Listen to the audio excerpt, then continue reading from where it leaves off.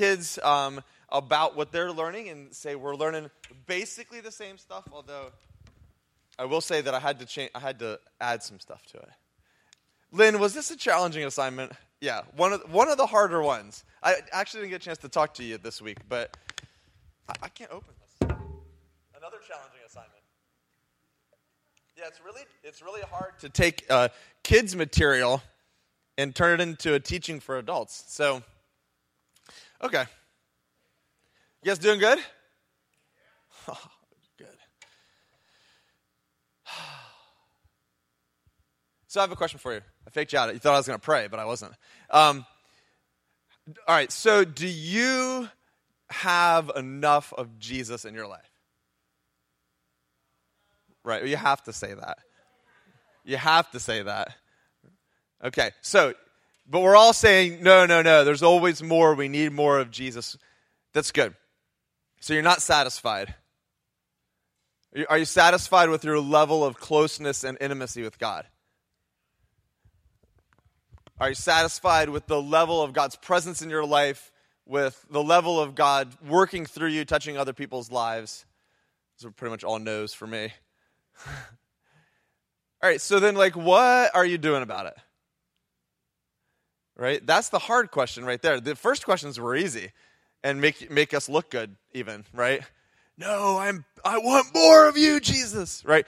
But then the hard question is, so what are you doing about it, you know? I can remember about a year and a half, 2 years ago, I was like, man, I wish I was in better shape. I just wish I was in better shape. I wished it a lot, and you know what? It didn't do anything. I'm not going to lie. I even prayed, God, is there a way I could get in better shape? Have you ever prayed that prayer? Come on, God. You know I'm busy. Right? Ironically enough, the only way for me to get in better shape was to do something about it. Right? I mean, this isn't like rocket science. I'm not bringing you the newest revelation here that no one's ever heard. But I had to do something about it. I had to actually start running. That's my weapon of choice. I had to stop eating ice cream every night. Things I do for Jesus and bologna. That's right. Someone was listening a couple weeks ago. I existed for many years on a diet of bologna and ice cream. So I had to do something about it. Okay, so tomorrow is Mandy and my 18th anniversary. We've been married for 18 years. Pretty good. We joke that every 7 years we re-up the contract. We both give each other an out, so we're still in it. Just kidding, that's a joke. Really, seriously, honestly, we are, we're doing well. And it's not always like that. If you've been married for more than a week or two, you know it's not always like that. Okay? But I feel like things are good. But if I had 5 years in been you know what, I'm satisfied. This is good. Mandy and I were good. I love her. She loves me. We've got a healthy marriage. I think I can stop investing so much into this. There's other things I need to grow in my life. I need to think about my kids. I need to think about my work. I need to think about, my hobbies, right? I think, I've got the marriage in a good place and I can just take my foot off the pedal a little bit, right? And what would happen, right? We would slowly, or maybe not so slowly, devolve, and we'd start to grow apart from each other. Marriage is one of those things that you have to keep pressing the pedal. And see, our relationship with Jesus is the same thing. And so I'll just be really honest with you, as a teacher, for years I talked about falling in love with Jesus. That was my cornerstone topic when we were East Coast of Flame traveling. That was always my workshop. Once in a while I'd rope Nathan into teaching it with me, but it was almost always mine, and it was almost always slightly boring, but I was doggedly determined that this is a foundational thing that everyone needs to hear. And so now, when I get assigned, pursuing personal passion, which when I was assigned it, I thought meant pursuing your gifts in God. And then I opened it up this week and it's not. It's talking about passion for Jesus. Someone did a bait and switch with me. And I was I feel like Christians have heard this topic. Like there's times when I'm sitting there making a teaching and all the verses that go with that teaching are verses everyone always uses, and the topic is a topic everyone's heard, and you're like, how can I possibly bring a new angle to this? And maybe you're not supposed to. Maybe it's one of those times God's like, you know what? Just say it again. You know? Like I don't have to find new ways to tell Mandy I love her, but it's still important that I tell her that I love her every day. Right? Yes, you should all be nodding. Yes. If you don't know that and you're married, then you need to see Lynn soon. Okay? So I want to press the pedal. You know, the intimacy with Jesus is one of those things that if you take your foot off the pedal, it will go backwards because you and I we're going to fill that spot with other things. You know, we're created to be worshipers. And when we're not spending ourselves worshiping Jesus, we're going to worship other things. We're going to fill up our passion, okay? Pursuing personal passion. You're going to fill up your passion with yourself. You're going to fill up your passion with other people, with work, with money, with entertainment, with escapism. But you're going to take that hole in your heart that's there on purpose and you're going to fill it with other stuff. If you take your foot off the pedal of pursuing passion with Jesus. And I want to just call us, I'm going to say us because I need this, call us to greater investment in our relationship with Jesus, to greater passionate pursuit of Jesus and who he is and what he has for us. You know, it would be foolish of me to be like, I know Mandy and I know everything about her that I will ever learn, right? That would really be selling Mandy short. And I want to learn more about her. I want to, we just went on a date this week, which is like a miracle when you have 4 children. 2 of them tried to get sick that day too. And I was like, no, you may feel sick and you may look sick and the doctor may say you're sick, but we are going, All right, I have a small confession to make. This is the one real weakness of our marriage. Mandy and I have been married for 18 years, but oh my gosh, I shouldn't say this. You're going to get so many angry emails. How are you doing this? We've never been away for like a night yet. I know. It's really bad. It's really bad. I do not advise you to follow my example in this area of my life. Pastors are supposed to be examples, and that's a bad example. I'm being a negative example. I should do that with more things in my life. Be the opposite. I'm the anti-pastor. So when we get a date night, man, seriously, the last few years we've really grown. It used to be like a date a year. When you have little kids, I could give you all the excuses, but we have been much more determined. Anyway, we had a date, and you know what was great about it? Besides sushi, which I love, the date was great because we got to talk. And when you have kids, you start to realize that conversations uninterrupted are like non-existent. Like it's amazing to finish a thought without someone saying your name. Hey, daddy, daddy, daddy. Like, hold on, I literally, have you ever noticed that you literally start the sentence and it's when they interrupt you? And so it was great to just like hear her thoughts and get to hear like her dreams right now and her fears right now. And I was able to, something I've been wanting to tell you. Like, here's some stuff going on in my life. That's called intimacy, right? That's called going below the surface. And we need that with our Savior. We need that. See, I think it's easy for this part of Christianity to take the back seat. It's easy for it to take the back seat to going to church, to serving God, to doing, but there's underneath that a deeper reality that's supposed to fuel all those outward things. And sometimes we replace that with just the outward things. Do you know what I'm saying? Like we replace the substance with just the form. And we lose the passion for Jesus. So I want to share with you about this today. And I was reading about marriages and what gets in the way of marriages. And here's a couple of the things that the research shows. A lack of commitment was the number one thing that steals the spark from a marriage. With one or the other person has a lack of commitment, a lack of intimacy, which we've talked some about, unmet expectations where you have certain things you are hoping for. Bruce talked about that a little bit today. Certain things that you were hoping for from God. Apply these to your relationship with Jesus. These all apply. A lack of commitment. It's so easy, right? To intend for it to be your number one priority, but in reality it slips. A lack of intimacy. It's so easy to just go through the motions with God. Not a lack of, but a presence of unmet expectations where you've got stuff that you were counting on. God, I thought you said this, or I thought your word said this, and there's just like those struggles, those times of struggle. And we can get into a place where those things start to eat away at the authenticity of our relationship with Jesus, and we get to just have a form instead of the substance. And Jesus addresses this in Revelation 2. He talks to a church and he says, listen, I see the good things you're doing. He says, I know your deeds and your hard work and your perseverance, yet I hold this against you. You have forsaken your first love.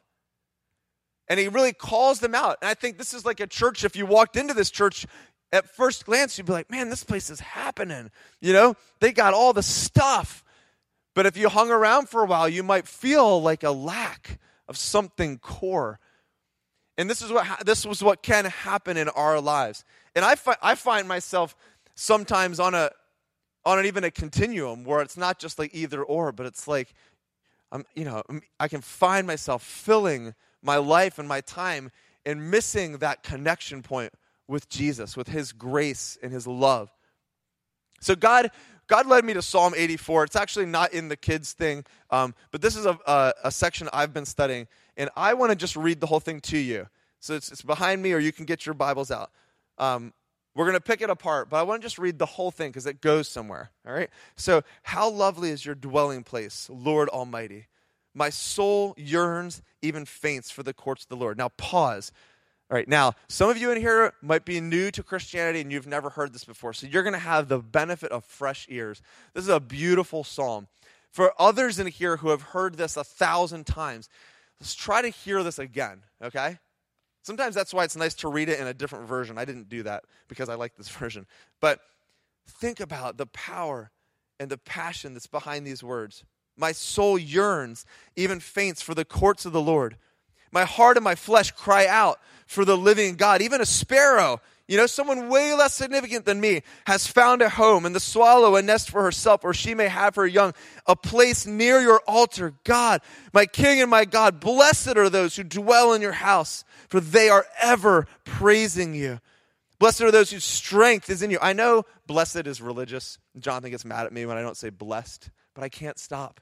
It's like an addiction. I apologize. As they pass through the valley of Baca, they make it a place of springs, and the autumn rains also cover it with pools. They go from strength to strength till each appears before God in Zion. Hear my prayer, Lord God Almighty. Listen to me, O God of Jacob. Look on our shield, O God. Look with favor on your anointed one. Better is one day in your courts than 1,000 elsewhere. I'd rather be a doorkeeper in the house of my God than dwell in the tents of the wicked. For the Lord God is a sun and a shield. The Lord bestows favor and honor. No good thing does he withhold from those whose walk is blameless. Lord Almighty, blessed is the one who trusts in you. Yeah, amen. I love that song. Better is one day in your courts. Better is one day in your courts. I read a psalm. I was going to put it up, but I didn't. But there's a psalm where David says, "There is nothing I desire on earth besides you." And I was like, I don't think that's true about me. Like, could you say there's nothing you desire on this earth besides God? So there's like a level of like intimacy. There's a level of hunger. There's a level of priority in David. Now, I think that, it's poetic language. Obviously, it's okay to have desires that God's given us. But I'm talking about priority. All right? So first step, I want to give you 4 things from this Psalm 84, okay? The first one is keeping Jesus first. Keeping Jesus first. Better is one day. There is nothing more important than you. Jesus, when asked what's the greatest commandment, we know this, right? But it's so profound. He said, love the Lord your God with all your heart, with all your mind, and with all your soul. And if you go back and read the 10 Commandments, the first 4, because he says that and love your neighbor as yourself, sum up all the Old Testament commandments, right? Go look at the first 4. He says, don't put anyone before me. Don't build any idols. Don't let anything become a place of worship in your life besides me. Don't take my name in vain. Don't let any name go before me. And keep the Sabbath holy. Like, don't let your work or money or time get ahead of me. He's saying, keep me first. Why does he make 4 commands about keeping him first? Because he knows the inertia of life pushes Jesus to the side over and over and over and over and over again. I have the benefit of working in a church, so it's part of my job to read the Bible and pray. But that, it's got its own, it can make your relationship with God feel like work, right? And you can start to have this weird blend of am I talking to Jesus for work or for me? Is it the same? Is it different? It's weird. But for those of you who don't work in the church, I imagine it's another complication of just, I know talking to teenagers who go to school, when they walk into school, it's school time. And it's hard to have Jesus with you in those moments sometimes. So how do we keep Jesus first? How do we keep him in front of all these things that so easily get in the way? And I want to just challenge you just to look in your heart and look in your life and say, God, reveal to me anything in my life that's getting ahead of you. Is it my security? Is it financial security? Is it, something that I want? A desire of mine that's maybe not your timing right now or not your desire at all? Is it a relationship? Is it, whatever? Is there anything in my life right now, Jesus, that's ahead of you? Is there anything that's preventing me from going deeper? Because we're all accountable, right? We all heard each other say that we wanted more of Jesus, right? We're not satisfied, okay? And then the question is, well, what are you going to do about it?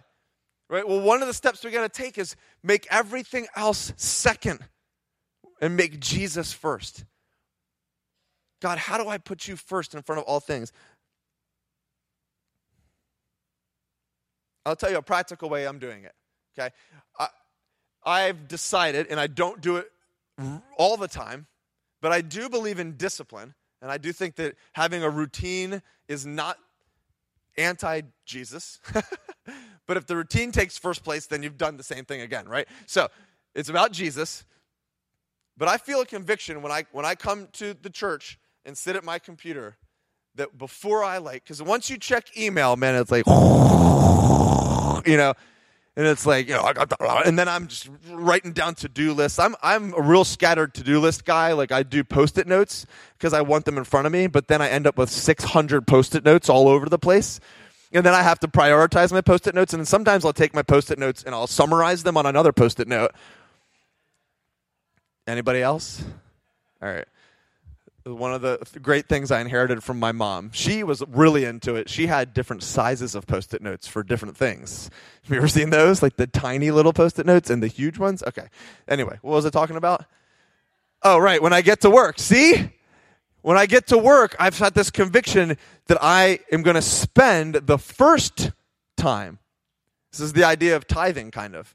The first. I'm going to spend the first time with God. Even though, man, I feel the pull, especially when there's an email you really want to read or you've been hoping for a response, or you feel the pressure, I have to have this project done. It's discipline, but this is one way I'm trying to make Jesus first, because I believe, even though I don't always practice it, that if I spend time with Jesus first, the rest will go better. And I'll actually be more productive and more revelatory based and have my gifts turned up. I believe this is true no matter what your job. If you spend time with Jesus and allow him to bring energy, Holy Spirit energy to your teaching or your carpentry or your accounting, or I don't care, whatever, God cares about what you do during the day, and he wants to be with you in that moment. So can you put him first, even in that? Can you put him first in your family time? And so I'm trying to. I'm not awesome. I'm not perfect. Remember, I'm the anti-pastor. So Bruce and Lynn probably are way better at it than me. But I'm trying to get that as a discipline of my life. All right, secondly, I think we need to go with Jesus then below the surface. How lovely is your dwelling place. This is the place of God's dwelling. I love this. Blessed are those who dwell in your house. They are ever praising you. I read this like as an if-then statement. Like, how can I know if I'm really dwelling with God? If I'm ever praising him. So if I'm walking in a time in my life and I'm not having some sort of like praise for God in my heart, maybe I'm not really dwelling in him right now. And I'm not saying I need to walk around actually singing all day long, but if I'm dwelling with him, I am praising him. To be with Jesus is to praise him, right? To be with Jesus is to exalt his name. Do you ever get that going, like that, where you get praise going in the beginning of the day, and you just find yourself going through the day just kind of under your breath praising him, or in your heart, or that song won't get out of your head? Blessed are those who dwell in your house. They are ever praising you. I believe that God's calling some of us to go below the surface with him. Maybe we've established some routine. We've got a form, but God wants to go deeper with you. God wants to call you deeper. He wants to call you into intimacy with him. Beyond just like check the list, right? I read my Bible and I prayed. Like literally there are times, do you know what I'm talking about? Where I'm reading my Bible, I'm in the action of doing the thing that everyone says you're supposed to do to be intimate with God, and I am yet not intimate with him in that moment. I'm reading, I am praying. I mean, you do this with people too, don't you? You ever been in a conversation with someone and you just know you're not connecting? You know? I mean, I live in the same house as Mandy, and there are times when I'm like, I don't think we've really talked for days. And we've talked a lot. We've made plans. It's like you stumble into running a small business, together, the business of your kids' lives. But and maybe, I know we're not all in the section of life where you have little kids at home, but it doesn't matter because when the little kids move out, other things fill. I know how many things can get in the way. And so sometimes I'm even there with the Bible and I'm like, I have to like check in. It's like a gut check. It's like, hold on a second. Sometimes all I can do is just close my eyes and breathe and just be like, okay. It's like a discipline. Like I push those thoughts away. Right? Can't you be reading the Bible, but your mind is like, I love that scripture that says, take every thought captive and make it obedient to Christ. Okay, hold on. Jesus, I want to connect with you. I need you. Sometimes intimacy is more about being than doing. That's like a language that I don't even speak. I don't even understand when people talk about that. Right? The way that I express my love is I do things for people. I'm not a great beer. That's honestly one thing. I mean, you're going to think this is funny because Mandy is probably more of a doer than me. But she is someone who has grounded me. She's taught me the importance of let's take a break. Like I used to think taking a break was sinful. The Bible says, redeem the time.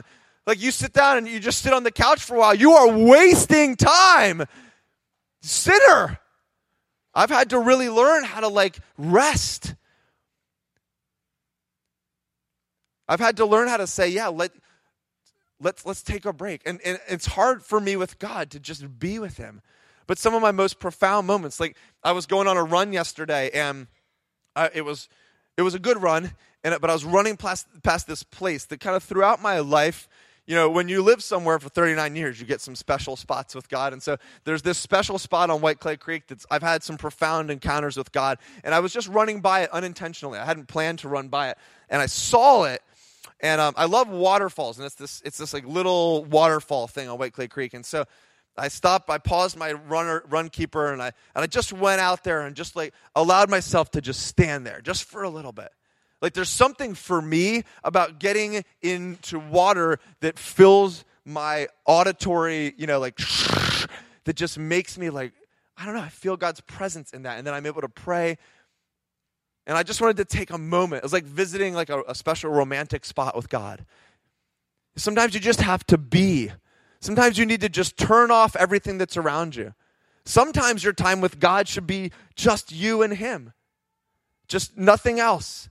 You know, I have a friend who, I think it was last week, did a 3-day retreat of silence. Talk about just being and not doing. I think I would start with like a 1-hour retreat and see if it was possible. All right, I think there's more to intimacy than just being. Honestly, it's hard for me to understand sometimes what people mean when they say intimacy with Jesus. I don't know if that's true for any of you in here. But sometimes, beyond just like read my Bible and worship, I don't know what people mean. And so I've tried to spend some time this week thinking about it. Like, what does intimacy mean with a person, and how can I relate that to God? You know, so part of it's the being thing. I think part of it is like, what are you talking to God about? If it's only like, let's get this done, let's get this done, let's get this done, let's get this done, let's get this done. Or even, I pray for this person, I pray for that person, I pray for this person, I pray for that person. Maybe it's not that. Maybe there's another like level of intimacy that's like, God, you know what helps me to be more real with God is to write my prayers. For some reason, like those get a little bit more real. And I just write out like, here's how I'm actually feeling right now in my life.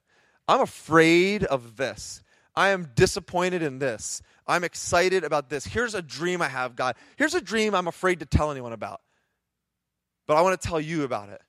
That's a level of intimacy. You know, another thing I was thinking is what do we let God say to us for intimacy? And, you know, what I hear from God naturally basically is just like, you know, do this or don't do that. I hear those real well from God, you know, conviction. Anybody else, right? Like that's like my language of God. I don't naturally hear God saying, I'm proud of you. I love you. I think you're doing a great job. I just always hear the next thing. Let's do the next thing. Let's do the next thing. Let's do the next thing. What more can I do? It's because I'm performance oriented. I'm an achiever. That's how I relate. And I'm learning to see God as more of a father, of a loving father. But it doesn't come naturally to me. I see him as someone, let's go do great things together. Like that's how I naturally relate to him. And there's nothing wrong with that unless it's all I get, right?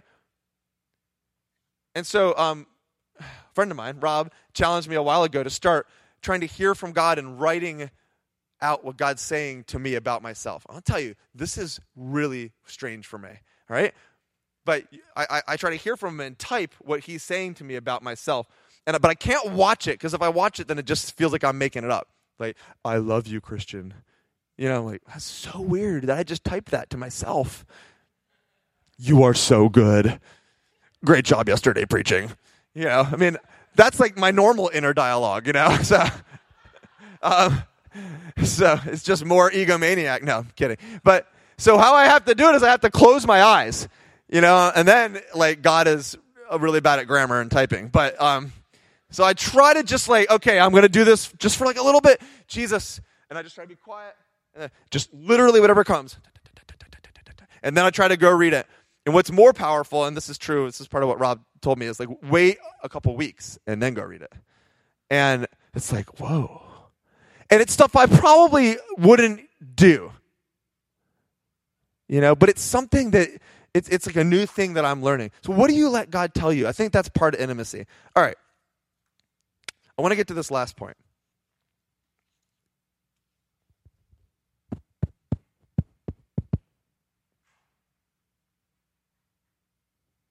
All right. So I'm going to blend these last 2 points. He says in verse 11 that the Lord God is a sun and shield. He bestows favor and honor, and no good thing does he withhold. No good thing does he withhold from those whose walk is blameless. Do you know that God has more than enough for you? You may have been following Jesus for 40 years and seeking his face and learning more about his presence, but you have not exhausted the boundaries of what God has to show to you. You have not exhausted the boundaries of his revelation, of his voice, of his love and his grace and his purpose in your life. I know there's little kids coming in. Bless the children. Technically, I have 5 more minutes, just so you know. And I intend to use every one of those minutes. So there is more. There's an abundance. We're going to a God of abundance. He talks about, okay. Secondly, he says, blessed are those whose strength is in you, whose hearts are set on pilgrimage. I love that language. This is us. We have set our hearts like flint. We have said, yes, I will press into you, God. Our hearts are set on pilgrimage as they pass through the valley of, however you say that, right? They make it a place of springs. The autumn rains also cover it with pools, and they go from strength to strength till each appears before God in Zion. They're making reference here to the Israelites when they would make their annual journeys to Jerusalem for different festivals, and they would have to go through these dry valleys. And what they would do is they would dig holes along the way, big ditches, so that when it rained or flooded, those would fill with water. And then they would have something to drink. The people who came after them would have something to drink. And those holes and ditches became the road that people would walk to Zion. And see the beauty of the allegory that's there, right? Sometimes we are just pressing into God and it is dry. And we are saying, God, where are you? I'm trying to make you first. I'm trying to dig into intimacy. I'm trying to know you more. Where are you, God? Your voice seems distant. Your presence seems far. And here's the encouragement is just press in. Dig deeper. Get it? Dig deeper. And you know what's going to happen is in time, God is going to fill that place in your life, and then it's going to become a pool or a spring for the next people who go through that. Have you ever noticed that the things that are your greatest struggles become your greatest sources of encouragement for other people? So this is, blessed are those who are set on pilgrimage. So this is not giving up. When it's difficult, when he feels distant, when you're frustrated and disappointed, you are set on pilgrimage. Blessed are those who are set on pilgrimage, because as they pass through the valley, what will we do? We'll make it a place of springs. Amen. We are called to bring hope into hopelessness, to bring light into darkness, to bring comfort into grief, to bring healing into brokenness. We bring springs into the valley of dryness. This is who God's made us to be. So don't give up. Don't give up. Press in. God has more than enough for you.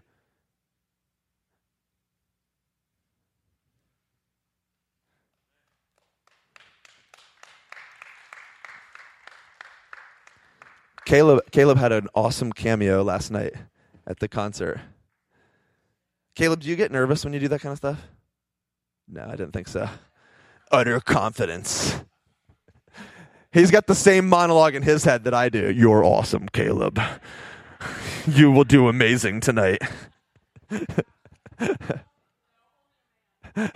Only men have that going on in their head. Oh, man. That's funny. All right. Let's stand together. Jesus, we've confessed together that we want more of you, that we're not satisfied, that we're hungry for you, God. You promise that those who hunger and thirst for righteousness will be filled. God, we hunger for you. We want more of you. God, I pray that you would help us to put you first, to dig deeper into you, to not just keep it as a form going through the motions, but that we would go deeper with you, Jesus. So invite you, Holy Spirit, to come into this room and begin to minister right now as we just wait on you for just a minute. Just let your presence come, God. Come, Holy Spirit. Praise you, Jesus. We love you, Jesus.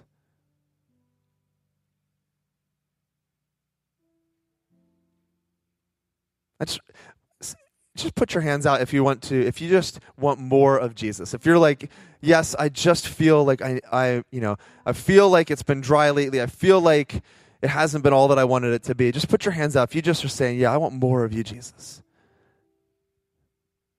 Come, Holy Spirit. And I believe this is more than just a religious act, right? We're asking the living Jesus, our Savior, to come. And he's faithful. He's here right now. We say, come into the hearts of those who are just asking for more of you right now. Come, Holy Spirit. Come, Holy Spirit. All over this room, Jesus. God, would you stoke the flames of passion in our hearts, God? I just see it just in my mind, just God putting his hand on the word discouragement. I just believe that if you're discouraged right now, he just wants to put his hand on your heart, on your shoulder, and just say, I'm with you right now.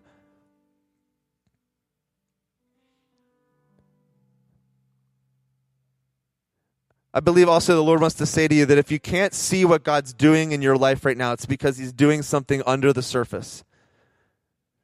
But you can trust that he is doing work in the root system. You might not see the fruit right now, but he's doing work in the root system in your life, and you can trust him.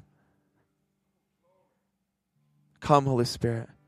God, minister to discouragement right now, God. Thank you, Jesus.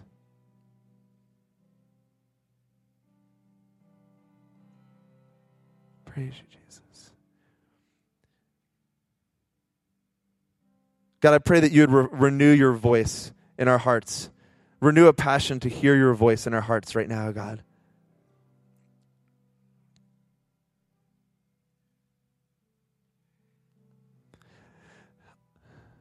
All right, I know it might be awkward for some of you just to wait that long, but thank you. We just wanted to pray a little bit. And I also want to say one more thing. If you want to come up for prayer, we pray for people who are struggling with sickness or pain. Just come on up at the end of this. If you don't know Jesus, like if you are saying, man, this relationship thing sounds good. I've never had it like that. I've never felt that way before. It's always been going through the motions or felt more like religion. Come on up and let's pray about really meeting Jesus and starting a new, fresh walk with him.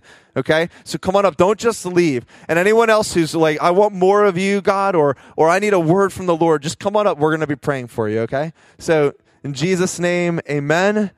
And let's go forward. But come on up if you would like prayer.